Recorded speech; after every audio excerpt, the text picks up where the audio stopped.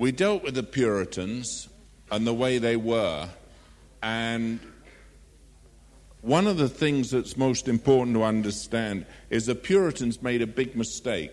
Oliver Cromwell made the biggest mistake of all, and that was he believed that if you got rid of the outward trappings of religion, you cured all the problems. And the Puritan belief was that everything was wrong because of outward trappings. And so they tried to become simple and plain.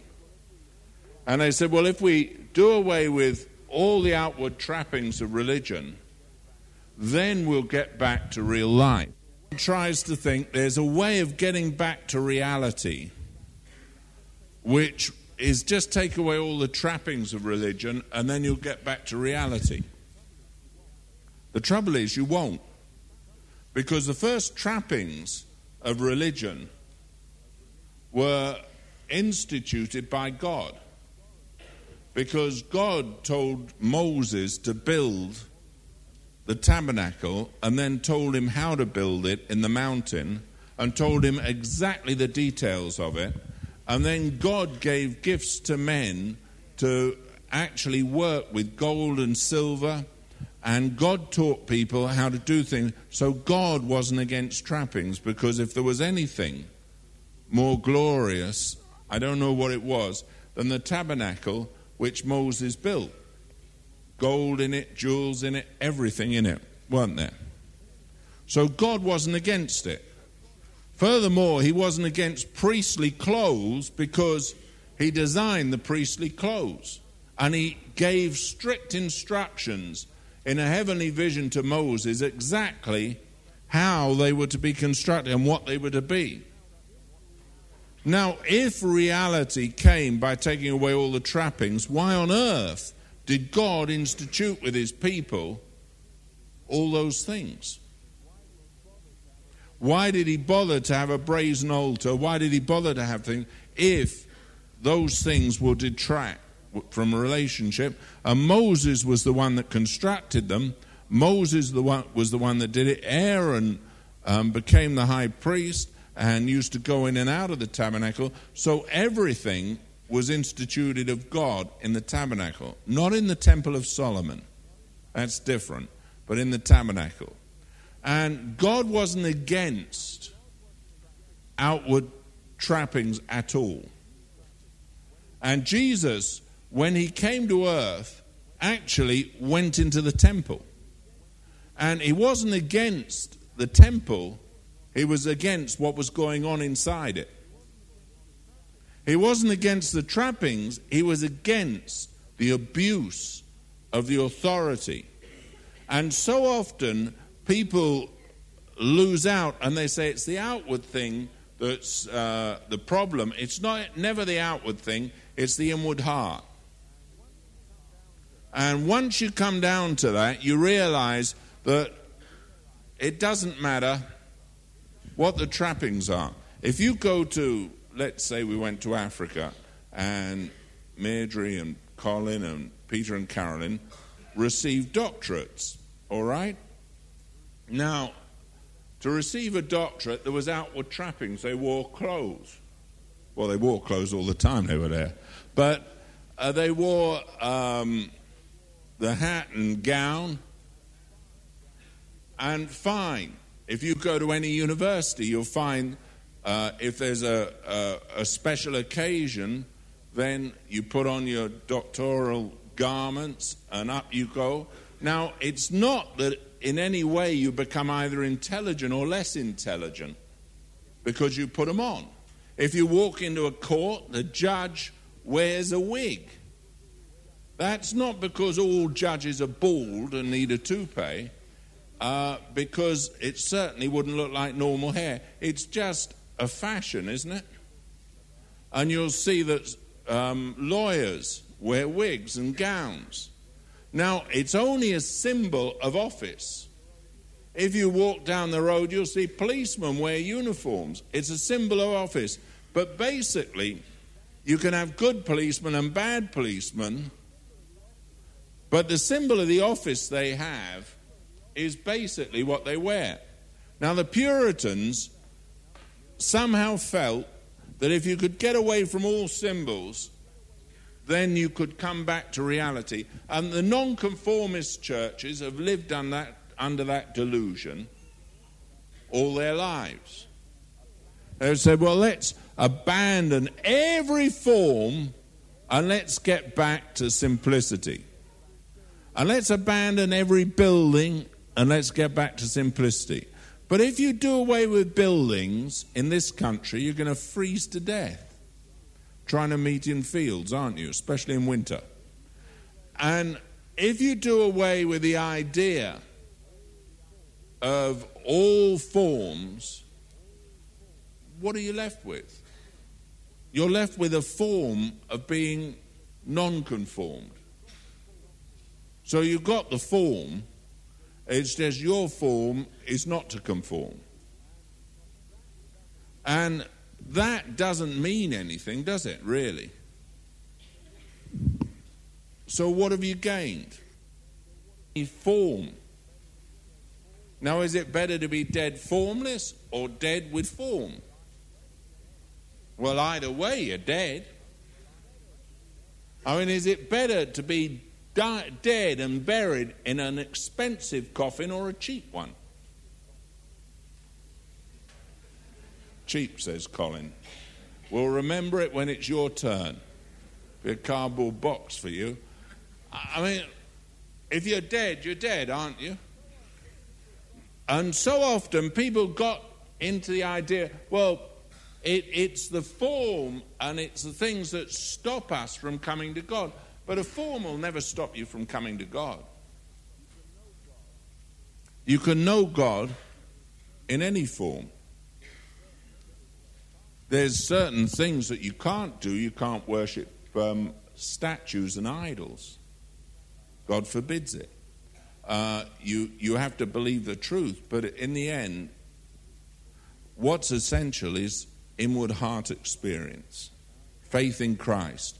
Now, it doesn't matter if you have faith in Christ and you say, well, I don't agree with this, I don't agree with that. Well, what's your basis for it? Why did God give the priests priestly garments? Why did all the Levites have to wear ephods? So they didn't sweat. Why did God institute rituals? They had to wash in the laver. I mean, there were lots of things God did which were just form. Now, God didn't have a problem with form, man does. Because man has this way, he doesn't like to conform to anything. Our society tries to do away with all conformity. That's why I think there's sadness in our society is they did away with national service.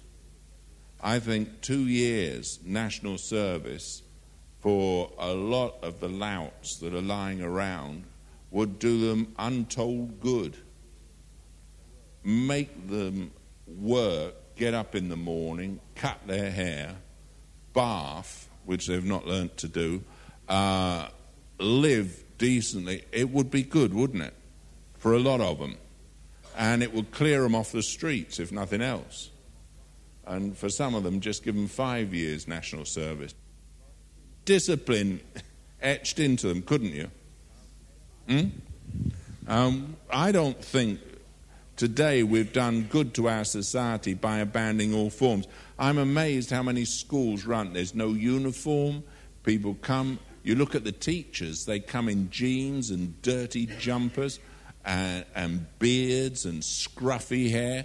What example is that to kids? None. And basically, there needs to be a realization that standards are right. And we need standards. If you have no standard at all, people sink lower and lower and lower. And God never intended it. And mainly our society has dropped. And there came a liberalization and the year of the Levi's, disgusting. And people believe that freedom had come, and you've got the 60s and free love. And you look back, and it destroyed in our society something. And then we did away with national service. And suddenly, the young people became animals. And what we've got is the second generation of those animals. Because they went on LSD, they went on dope, they went on marijuana, and now you've got kids who are born to the parents who lived through those days in their teenage years, and they haven't disciplined their kids, and now we're reaping the benefit of them. Thank you very much. Or don't thank you. And we lost something in our society, and the society has gone down and down and down. And in the church, they've come to a place where form is abandoned. And the Jesus movement did a lot of damage, because the Jesus movement basically talked about the fact that, well, you don't need formality. They wanted to put the Bible in every man's language, in daily language, so it's memorable only by the fact that you can't remember any of it. And they took away all the beauty of the English language and stuck it in common man's language. Now, as far as I'm concerned, I like literature, and I cannot imagine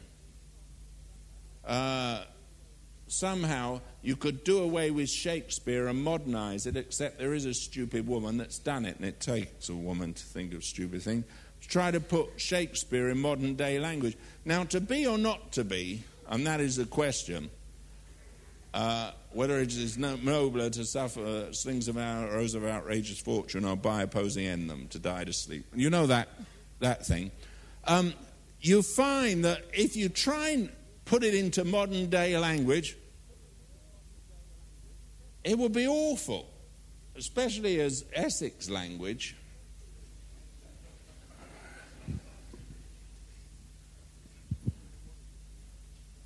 I don't know what it'd be in Essex language, but they'd drop all the H's, which they'd call H's, and they'd have the inability to speak. And what they've done with church is they've said, well, anything goes. So you can go to some churches and you look round, and the leaders are in jeans and sloppy shirts.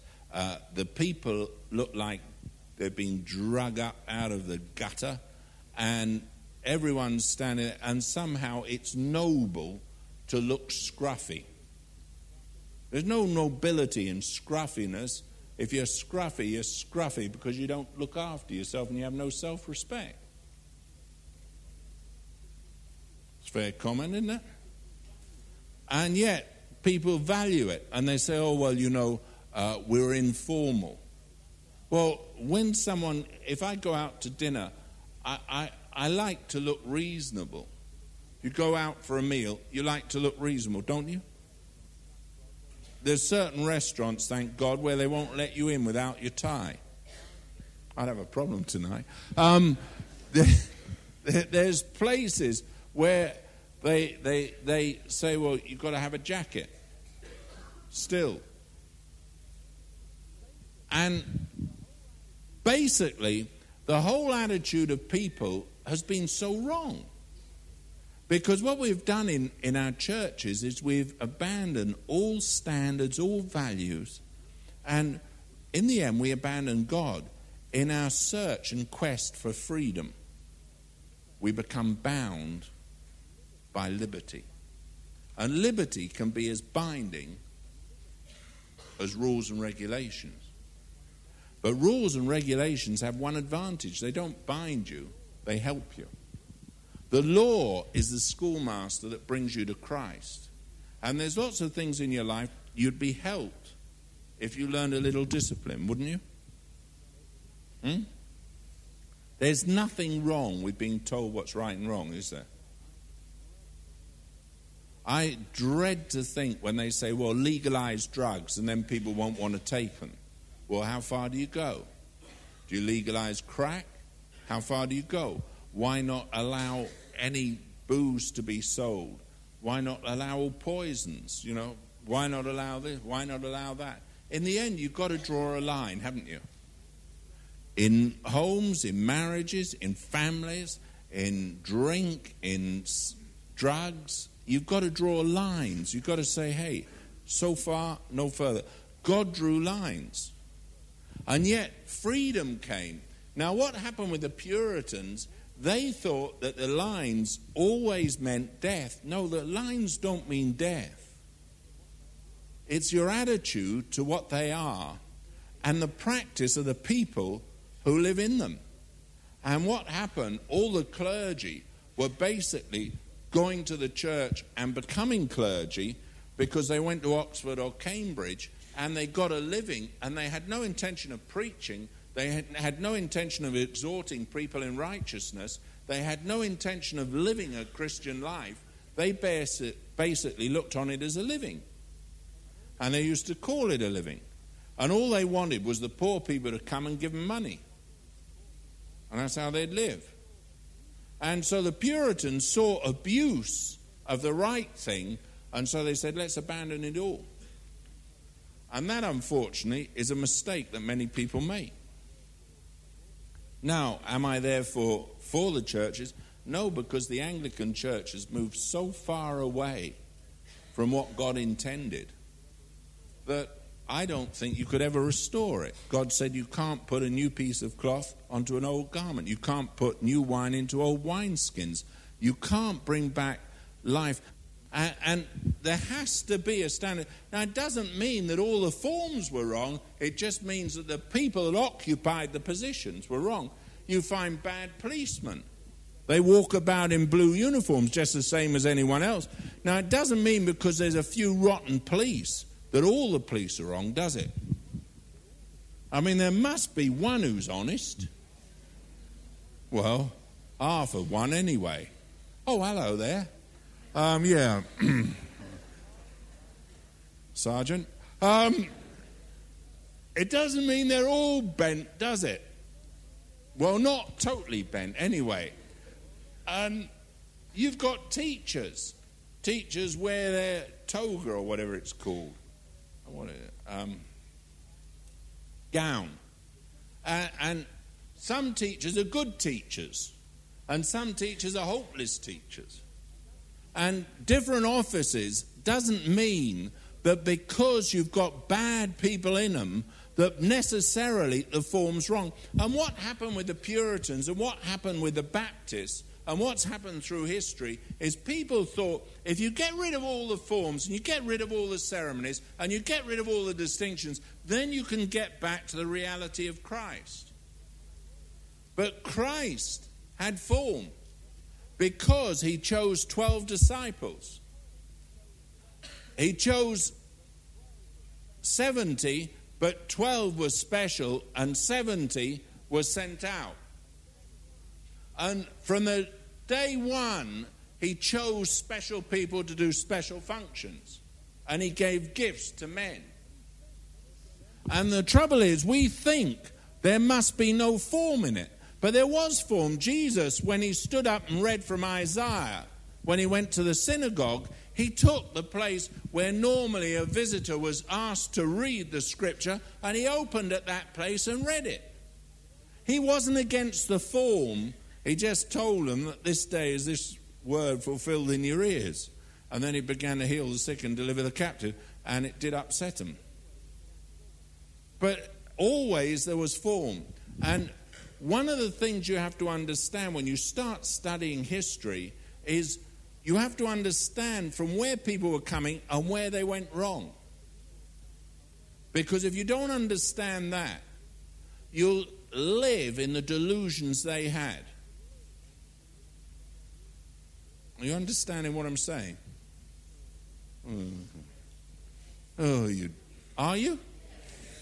There's nothing wrong with form. Now, that doesn't mean I'm for going down to the Vatican and seeing old Polish fellow. I'm not. As far as I'm concerned, idolatry is idolatry. It's against Scripture. I'm not for having forms that are wrong, but there's nothing wrong with what's right, is there? Is that plain?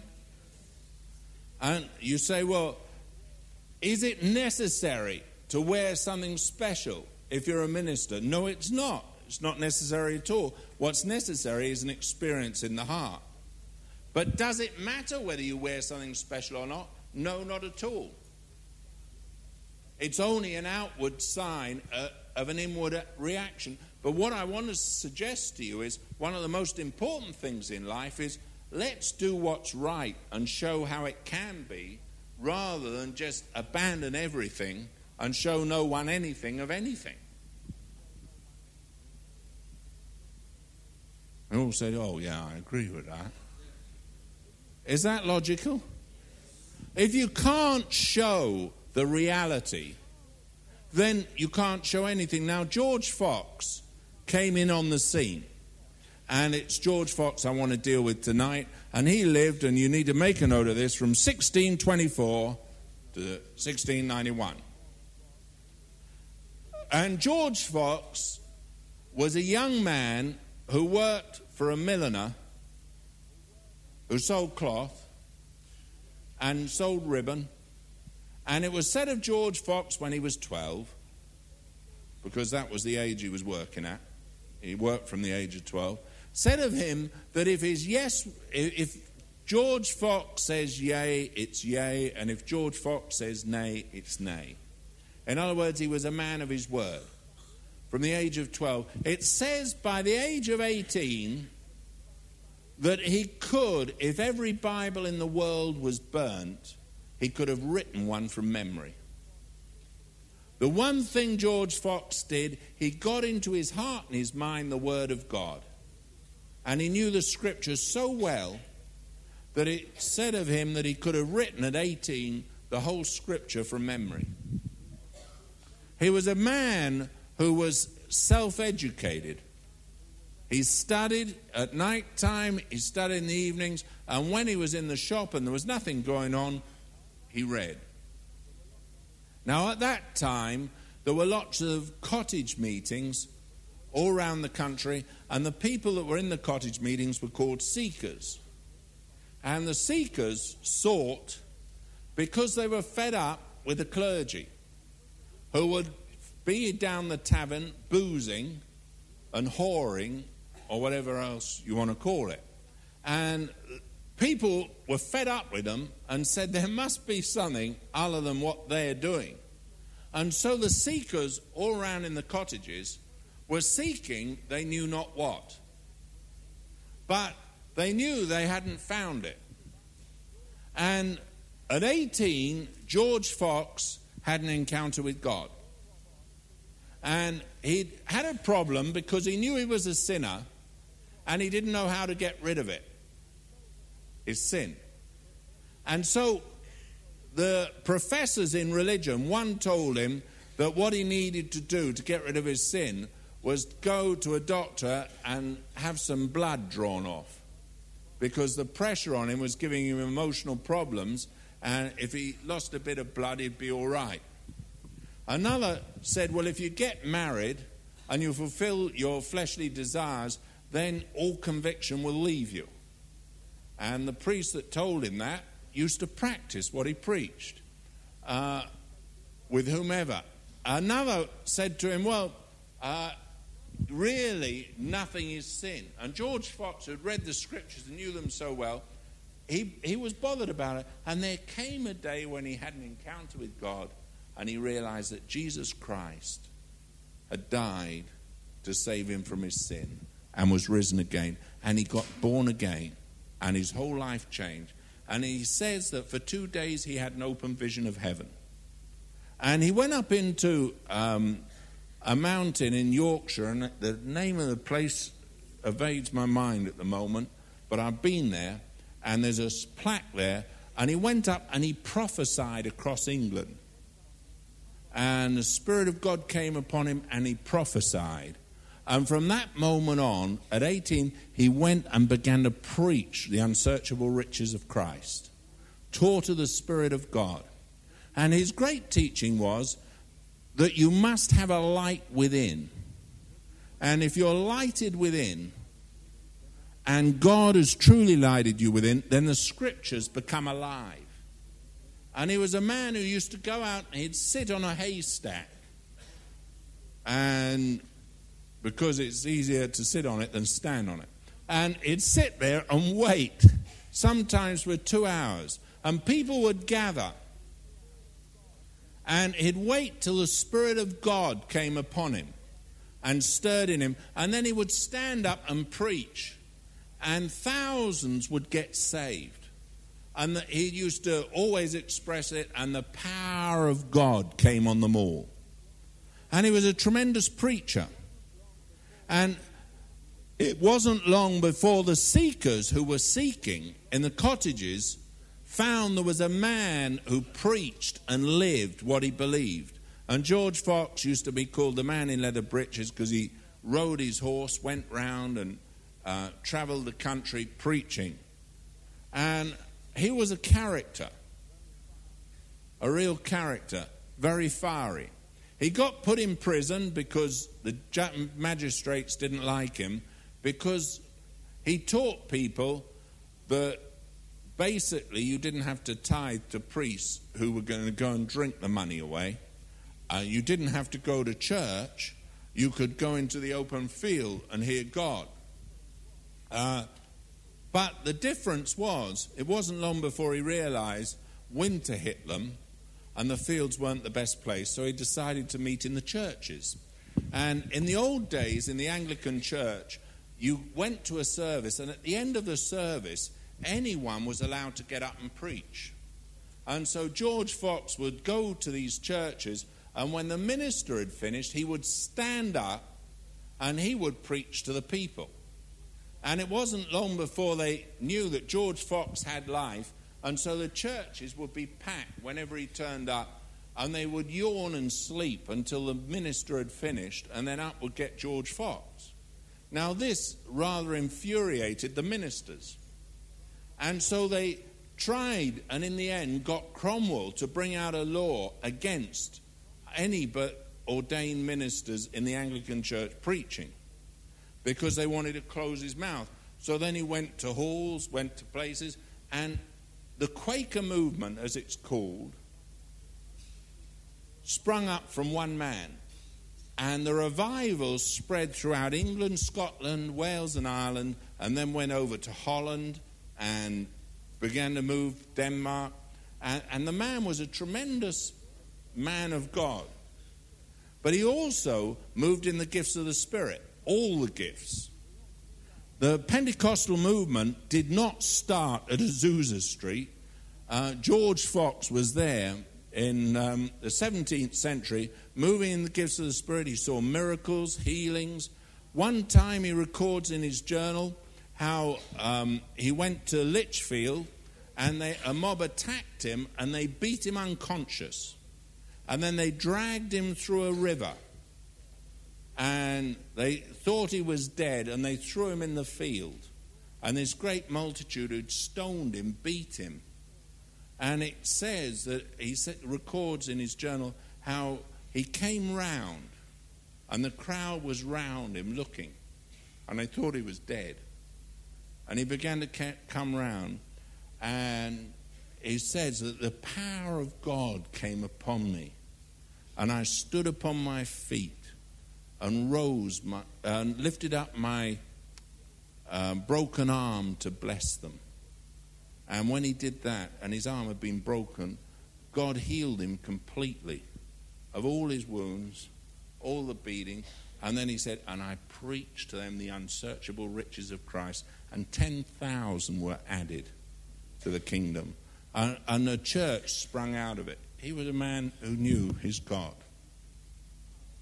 And his power was tremendous. One time a man came and barracked him, was jeering at him when he was preaching. And he said, and the power of God was strong upon me. And the man poked his tongue out at him and was catcalling, and then poked his tongue out again, and his tongue swelled up and he dropped dead. And things happened that made people not want to poke their tongue out at him anymore. His tongue just swelled up, and that was the end of him. And he spent quite a few years in prison because the Puritans, when they found out about the Quakers, they tried to stamp them out. The Ranters, who were another group, used to make out that James Naylor had claimed to be Christ, which he never did. And they wrote spurious letters to him. He was taken up before the people in Bristol, the magistrates, and they accused him of him claiming to be the second Messiah. And they condemned him to be whipped and to be taken naked on a white horse through the town to the prison. And then when he got to the prison, they bored his tongue through with a red-hot poker to stop him ever preaching again. And it records how after they'd bored his tongue through, he stood up and he kissed the man who'd done it on the cheek. And his view was never to retaliate. And they were pacifists, and God healed him. And he wrote a recantation, and it's a tremendous thing if you ever read James Naylor's recantation. Of course, it's the modern-day Quaker wouldn't even know about it. But those men were men of God, and I happen to have their books, but they're very old books and very precious. And when you read, you realize they were moved to the Holy Ghost. They had the inward experience.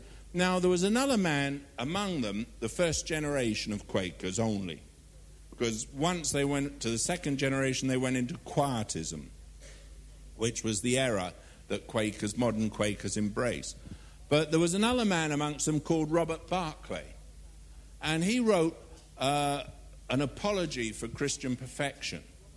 And his Robert Barclay's apology is one of the most succinct teachings on the inward experience. But Robert Barclay, a great friend of George Fox, was very clear on one thing, that the apostolic ministry, the prophetic ministry, the evangelistic ministry was a true ministry from God if the man was truly called of God, truly anointed of God, and truly sent of God.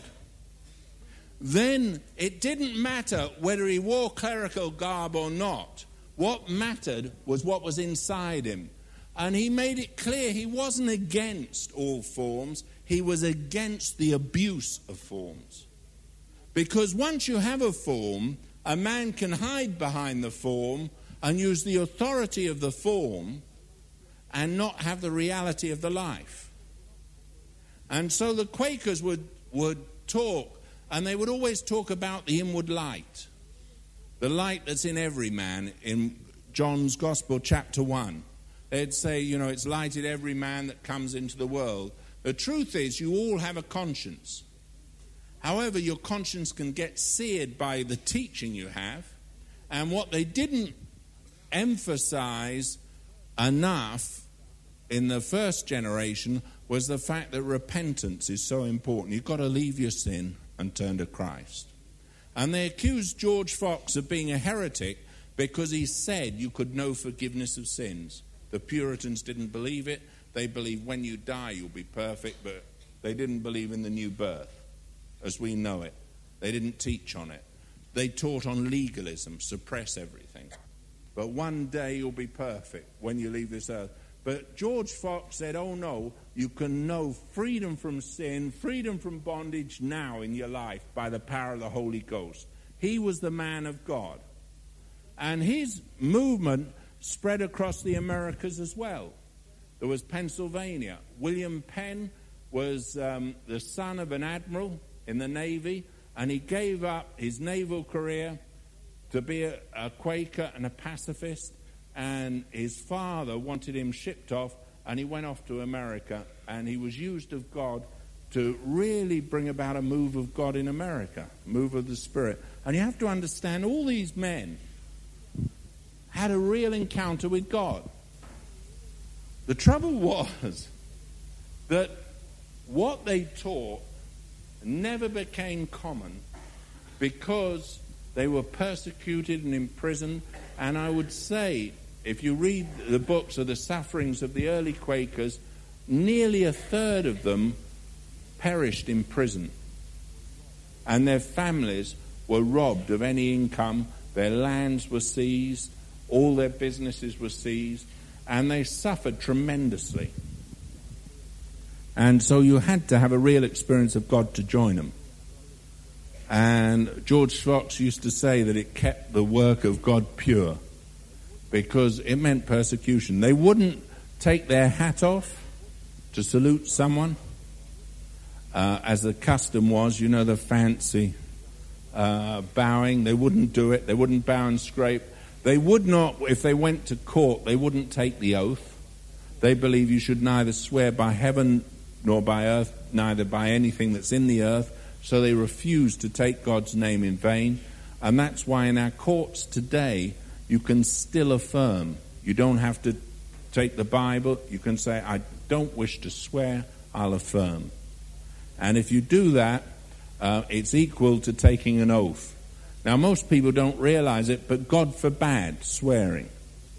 And George Fox made a big thing of it. So all they did was get the Quakers into court and tender the oath to them. And, of course, they wouldn't swear, and so they'd put them in prison just because they wouldn't take the oath. And the priests knew that, so they would accuse them of something. Once they got to court, they couldn't defend themselves because the first thing a witness had to do was take the oath. They wouldn't take the oath, so they were sent to prison for contempt. And some of them spent 20 years in prison because they wouldn't take the oath. And the Puritans were the ones doing it. But they were men of principle. God said it, they wouldn't do it. And I believe they were probably the greatest move of God this country has ever seen amongst the early Quakers. They moved in the power of the Spirit. And the thing that really meant a lot was that the Spirit of God would move upon them, and then they'd get up and they'd preach in the power of the Spirit, and God would just do miracles all over the place. Now, Whitefield, who came later with Wesley, Whitefield was of similar ilk to George Fox, a man of the Spirit, inspired of the Spirit, and God intended every one of his churches to have men who could preach, men who could exhort, men who could bring the truths of God to reality. And these men did it. They just got up and they preached, and fire fell. And you have to understand that what we've lost in our churches is men of integrity. What we've lost in our churches is men who know God. What we've lost is men with power to heal the sick, deliver the captive. They did it. George Fox, sometimes when he got ill, God would say to him, go to such and such a bush and eat the leaves of it. And he'd go and he'd say, I'd pluck the leaves off and eat them. And within an hour, he'd find he was totally whole. Now, I don't recommend you try it. You know, you'll probably kill yourself. But God used to tell him what to do. Go and eat this plant. Go and eat that plant if he was ill. One time his horse that he rode round on became so ill and it got a bad cough and it was dying. And God said, pray for it. And he went, laid hands on his horse, and within a few seconds it was right as rain. Because he had reins, you see. And off he went.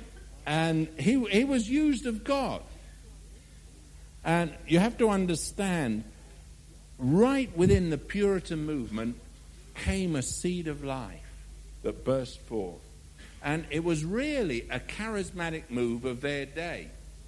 But no one records it. They were the first Pentecostals. Apart from the fact that Louis XIV had had them over in Central Mastiff all the years before. And the seekers, all the people who had been looking, suddenly said, we've found. And so the seekers became the Quakers. And God's Spirit swept throughout the whole of the country. It's a tremendous move. And when you start looking at history, you always want to not look at what things have become, but look at the root from whence they started. You get a man, you get a movement, And unfortunately, when he's dead, you've got the monument. All of them pointed back. Whitefield wasn't against the Anglican Church, he was against the ministers in it. George Fox wasn't against the church, he was against the ministers. Wherever you've got a man of God, he'll be against the ministry. Because the problem with the church is not the congregation. The problem in the church is always in the pulpit. You see, that is really where the problem lies. Because a man's born again of the incorruptible word of God. You better preach the incorruptible word of God or they won't get born again. You better know the God who's incorruptible, otherwise no one will come to life. If a man can't reach people, cannot really bring life to people, it's because he has a problem. It doesn't matter where you are. I've never gone anywhere in this country or anywhere in the world where the glory of God won't come if you preach Christ. I've gone to places where they say it's impossible. I've found the possibility is so easy if you preach Christ. You see, God's word is God's word. Wherever you are, providing God lives in you and the Spirit of God is with you. And God's word is just a word of a man, even though it comes from Scripture, if you haven't the life of the Spirit. If you haven't the inward life burning within you and you don't know the reality of God, it doesn't matter if you say all the right things. It won't bring life to people. Life is that which you have within. Silver and gold have I none, but such as I have, I'll give you. The trouble with the church today is there aren't people with life. They're dead. And they blame the people and they look for forms. They think, well, if we praise enough or we pray enough or we seek God enough, then God will bring revival. That won't bring revival. You need a man of God empowered of the Holy Ghost to speak the word of life. That brings life. You're born again of the incorruptible word of God. That's the only way to get born again. Not by prayer, not by fasting, not by seeking. The incorruptible word of God becomes alive in you. So you need to have someone speaking in the power of the Spirit to bring life. And George Fox was such a man. Whitefield was such a man. They were men of God. James Naylor was such a man. Isaac Pennington was such a man. They were what you can only term as men filled with the Holy Ghost. Wigglesworth was such a man. And you realize that what can make a difference in a country, a nation, in the world, is a man who's infused with life by the Holy Ghost, who begins to speak by the power of the Holy Ghost, and then things begin to happen. And if you go to a church where that isn't, get out and find a church where it is. Don't ever follow religion. Don't ever follow a form. Follow life. If you follow life, you'll have life. And life is in the man. And if you find a man with life, go. The most precious thing in the world is life. But God intends us to be men of the Spirit. Amen? I'm born of the Spirit, born of life. And such was one. His name was George Fox. I love to read his journals. I got his journals. When I was a young man, what I used to do was, 500 years ago it seems, I used to go around second-hand bookshops and I would look for first-generation Quakers. I'd look for the men of God, the Puritans who were real men of God. I'd look for the William Tennant and I would buy old books. I'd search. On our honeymoon, years ago, we were up at Kendal for the first night. 2 nights. Keswick for the first 2 nights or 3 nights. I can't remember what. 2 or 3. 2 nights in Keswick. And I went to this second-hand bookshop. And there, in the second-hand bookshop, and this is going back a long time, was the whole volume works of William Penn. And it was £40, which was exactly what we got to spend on our honeymoon. And I looked at the book, and I'd married a wife, alas. And my wife said to me, "You can't buy the book." And this took the cross, came into my life then. I said to her, "But you will never find this again. Never." And she said, "That money is for our honeymoon." And so I said, "Yes, but." And so I left without the book. And 15 years later, I went to a bookshop in London, and the identical book was there, and the price of it was £40. Just the same. But £40 then, to me, wasn't anything. And I gladly paid it and took my prize home. It's about this big, and it's on my desk at the moment, because I was looking at it, William Penn's Maxims, the other day. And it's about this thick in Old English writing. Beautiful old book. I love old books of truth. And I bought the book, and I took it home. They're treasures. Do you know they're not reprinted? I have in my office a book called The New Birth and Regeneration by William Law. It's one of his oldest books. There's only one other copy, and it's in the British Museum. I was offered £2,000 for it, and I told them that the value was in the book, not of it. I said, "I'll never sell that." So I kept it. Why? Because I love the truth he wrote.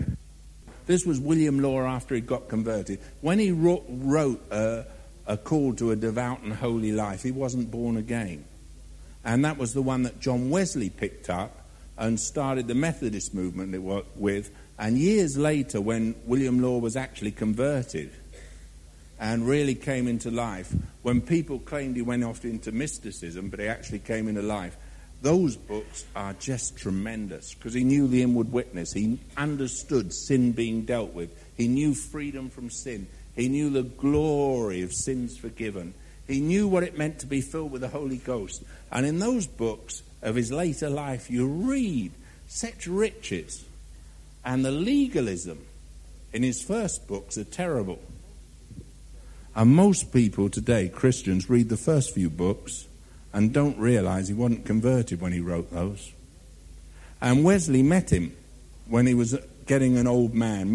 Wesley met him, and he complained to him, "Why didn't you tell me what you preach now all those years ago?"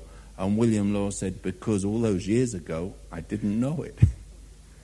I found it later." And Wesley said, "But I suffered for years with legalism because of your teaching." And he said, "I know." He said, "I suffered too." Life is wonderful. When life comes, it's so wonderful. What you have to understand is, if you don't know what you're reading, you can go back, read old books, and get in messes. You have to know, and know who's got life and when life came. If you don't know that, you can read the old books and you get all sorts of funny doctrines. And that's what most people do. People ask me, and have recently, "Well, do you agree with people wearing dog collars?" I don't. I don't. But one thing I did discover is whether it's agreeable or disagreeable doesn't matter. If it'll open doors into places where you can't get any other way, what I think matters is your experience of God. What I want to do is reach people. If it opens a way to people's hearts, I'm prepared to do anything. And I realized long time ago that the way to reach people is to see any method of doing so. That's why we publish a newspaper. People say, oh, you shouldn't do a newspaper. It's better to publish a book. You need to put meat in it. People told me, oh, you don't want to publish stories, just stories of miracles, stories and testimonies. You need to put Bible teaching in. But I know the man in the street doesn't want to read Bible teaching. He wants to hear how to be healed, how to be whole, how to be delivered, doesn't he? Men need answers, not questions. Trouble is with most preaching, it's full of questions instead of answers. God wants us to make the gospel relevant to today for the people of today. Now, if it means wearing a dog collar, well, wear one. If that's what will make them listen. If it means wearing robes, wear them. So what? If I go and I have to go where there's learned people and they want doctorates and everything, I'll put on the doctorate gowns. It doesn't bother me, and stick a funny hat with a tassel on my head and dish out degrees. That doesn't bother me at all. It shouldn't bother you. It's an honor. And it's a mark of respect, isn't it? And you look at it and you see that in a university and you say that's fine. Well, why shouldn't a minister wear something that people respect? At the opening of Parliament, the Queen dresses up in all that regalia and stuffs that jewelled thing on her head, and they carry it in on a cushion, and then they stick it in the dressing room, and up she turns in the carriage, and then she sits there and she reads a boring speech. My government has decided. And that's it. But all the things, the scepter, the orb, all that she holds, they just merely signify what's behind it. And there's nothing wrong with it. And all the lords, they put on their ermine and stuff, and they look ridiculous, I always think. But there you are. It's tradition, isn't it? And the judges at the assizes, don't they all dress in their... And I'm amazed how many Christians get hang-ups. But if you ask them to go to a disco, or you ask them to come to a dance, a country and western dance, they'll put on their Levi's and their check shirt, and they'll turn up trying to look all countrified in their uniform, and they'll say, but don't go to church looking smart. And if you ask them to go to dinner to a nice restaurant, they'll put on their best whistle and flute, and they'll put a tie on, and they'll go in the best, dress possible, because they're going somewhere special, or if they're going for an interview. Well, they might today put on a suit and tie and shirt. Some of them wouldn't bother. And turn up. Now, why on earth can't we have the same standards in church? What's wrong with it? Why is it we've got this kind of throwback in the charismatic movement where they say, you mustn't do any of that? Well, I don't see any mustn't. I don't see any must. But if I can reach people with the gospel, I don't care. If I can reach a different group of people, I don't care. What I care about is that Jesus Christ sent me to the lost. It was funny, I had to go and meet the Archbishop this morning from Nigeria. He was flying through. 5 o'clock this morning I was up. So if nothing I've said tonight makes sense, that's the reason. And I got up this morning and I went to the airport and met him off the plane, and he was flying on to Africa, and we were talking. Now, I find it amazing how people do not know how to treat you if you've got a purple shirt on. They almost pour the coffee down your lap, which is not helpful. They're just not sure what to do. Why? I'll tell you why. Because with them, they connect it with position and power.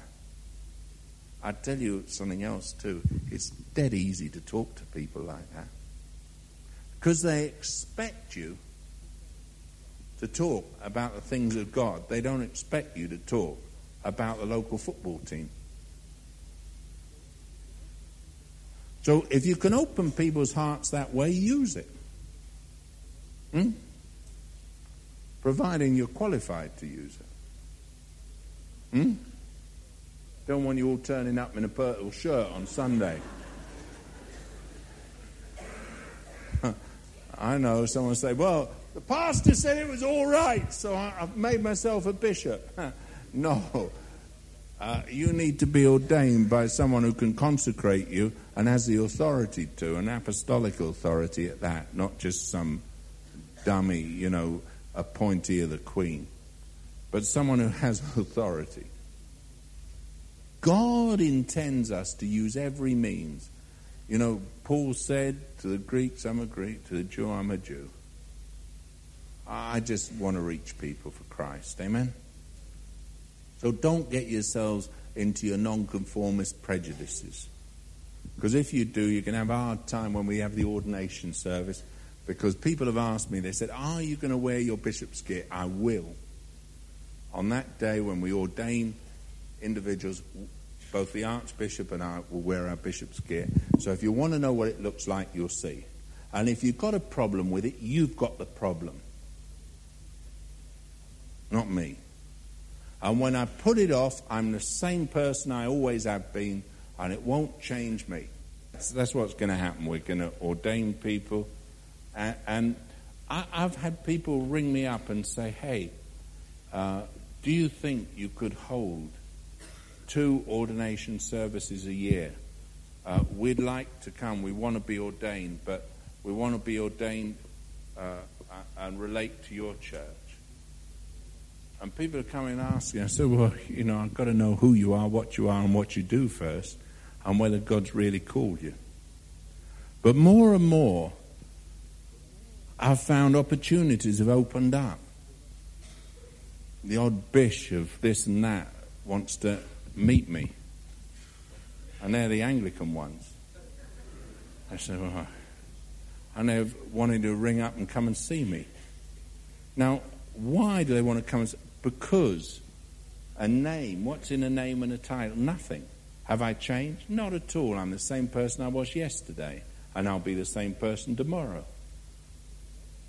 But if it opens up opportunities, take them. Does it mean I'll become like them? Not a bit of it. I couldn't.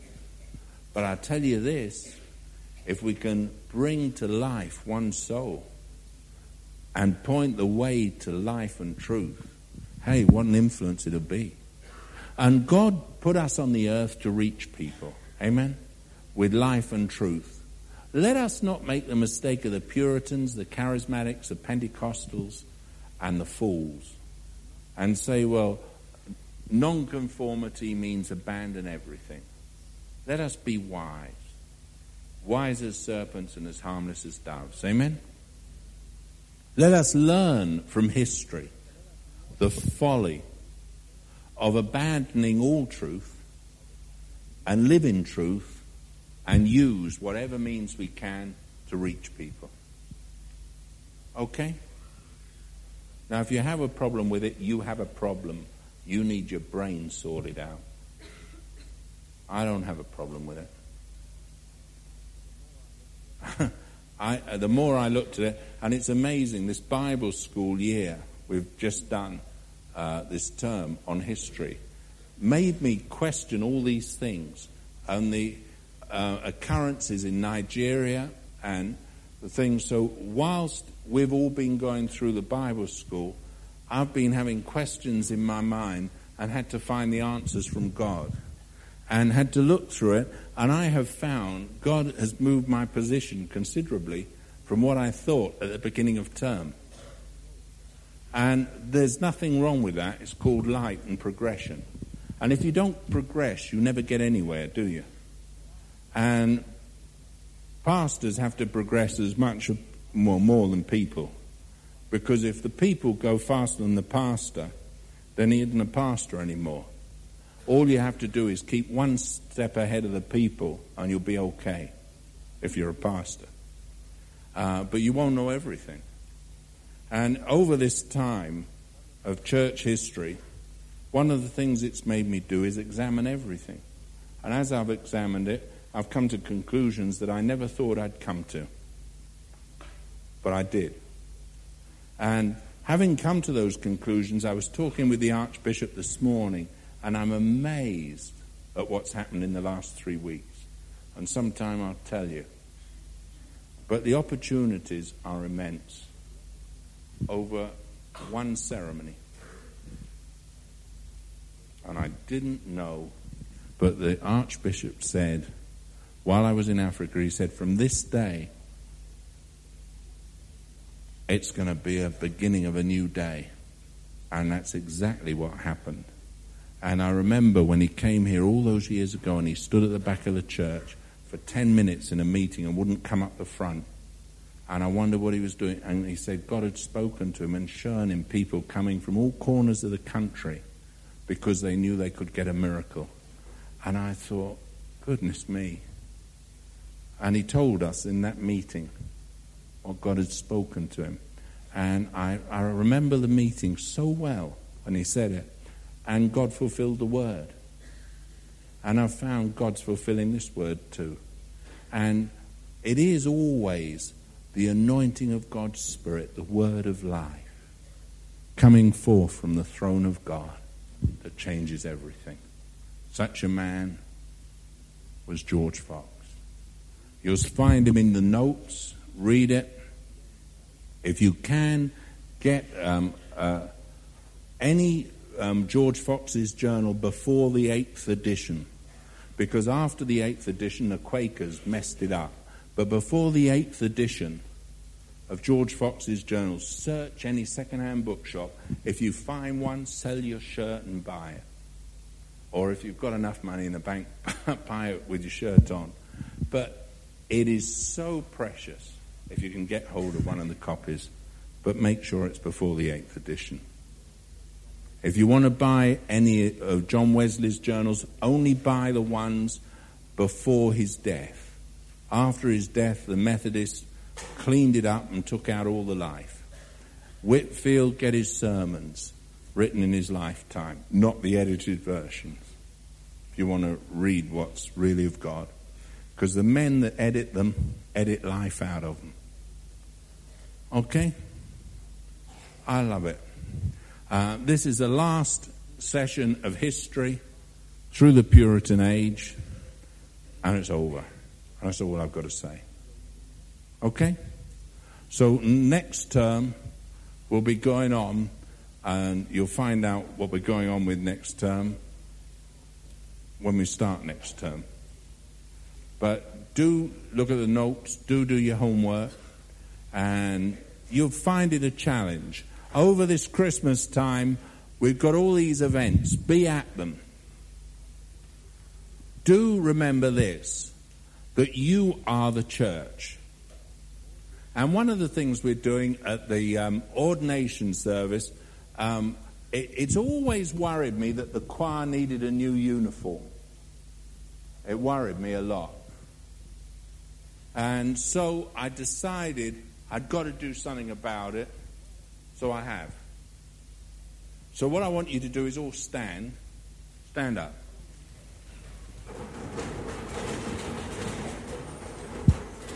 Everyone, close your eyes. Close your eyes. Close your eyes. If I see anyone peeping, I'll come and kick you. Close your eyes. Close your eyes. Close your eyes. Close those eyes. Keep them closed. Don't peep.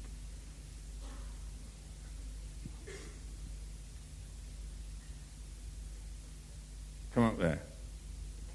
Okay. Now, the choir will be robed like that from now on when they come to special occasions. Okay? So you can... We wanted something different. So Colin, put it on, show them. Male and female, he hasn't got a polar neck at the moment, but the advantage with it is that they can wear shirts and different things. Doesn't mean we'll abandon the shirts and ties and stuff. Just means that at certain times we'll wear this, other times we'll wear that. But I thought they would be nice for the carol concert to have the red sweater, which is cotton underneath, and that over the top. And that's the way it's going to be. Now, if someone doesn't like it, don't be in the choir. I don't care. Go jump up. Go jump over the fence. That's the oh, dear. I told you I wasn't going to change. And someone said, oh, fancy doing that. Yeah, I do. And it's a total democracy here. We decided, I went with Mairdrie, we've ordered them, they're coming, and they'll be here. So when the ordination service is here, that'll be the first night. All come and look fine. And then at the carol concerts, that's what they'll be wearing. And I'm looking forward to it, and I think they'll look great, don't you? We'll probably do it up in London. We could do it the first night, it would be up in London, the 10th. Oh, we'll do it on the 10th, first time. On the 10th up at Stratford, let everyone see a choir looking nice. I like the choir to look nice, don't you? Okay, that's the way it's going to be. There's some prayer requests. Let's lift them up to the Lord. Father, I thank you, you always hear us. In the name of Jesus, I curse every affliction, every bondage, every disease, every sickness. Lord, from this day, loose the captive, break the fetters. Lord, let your healing power flow into each body. Lord, let the word of life spoken reach into their souls. Quicken them, Master, and set them free, I pray. In Jesus' precious name. Amen? Amen? Okay, do sit down.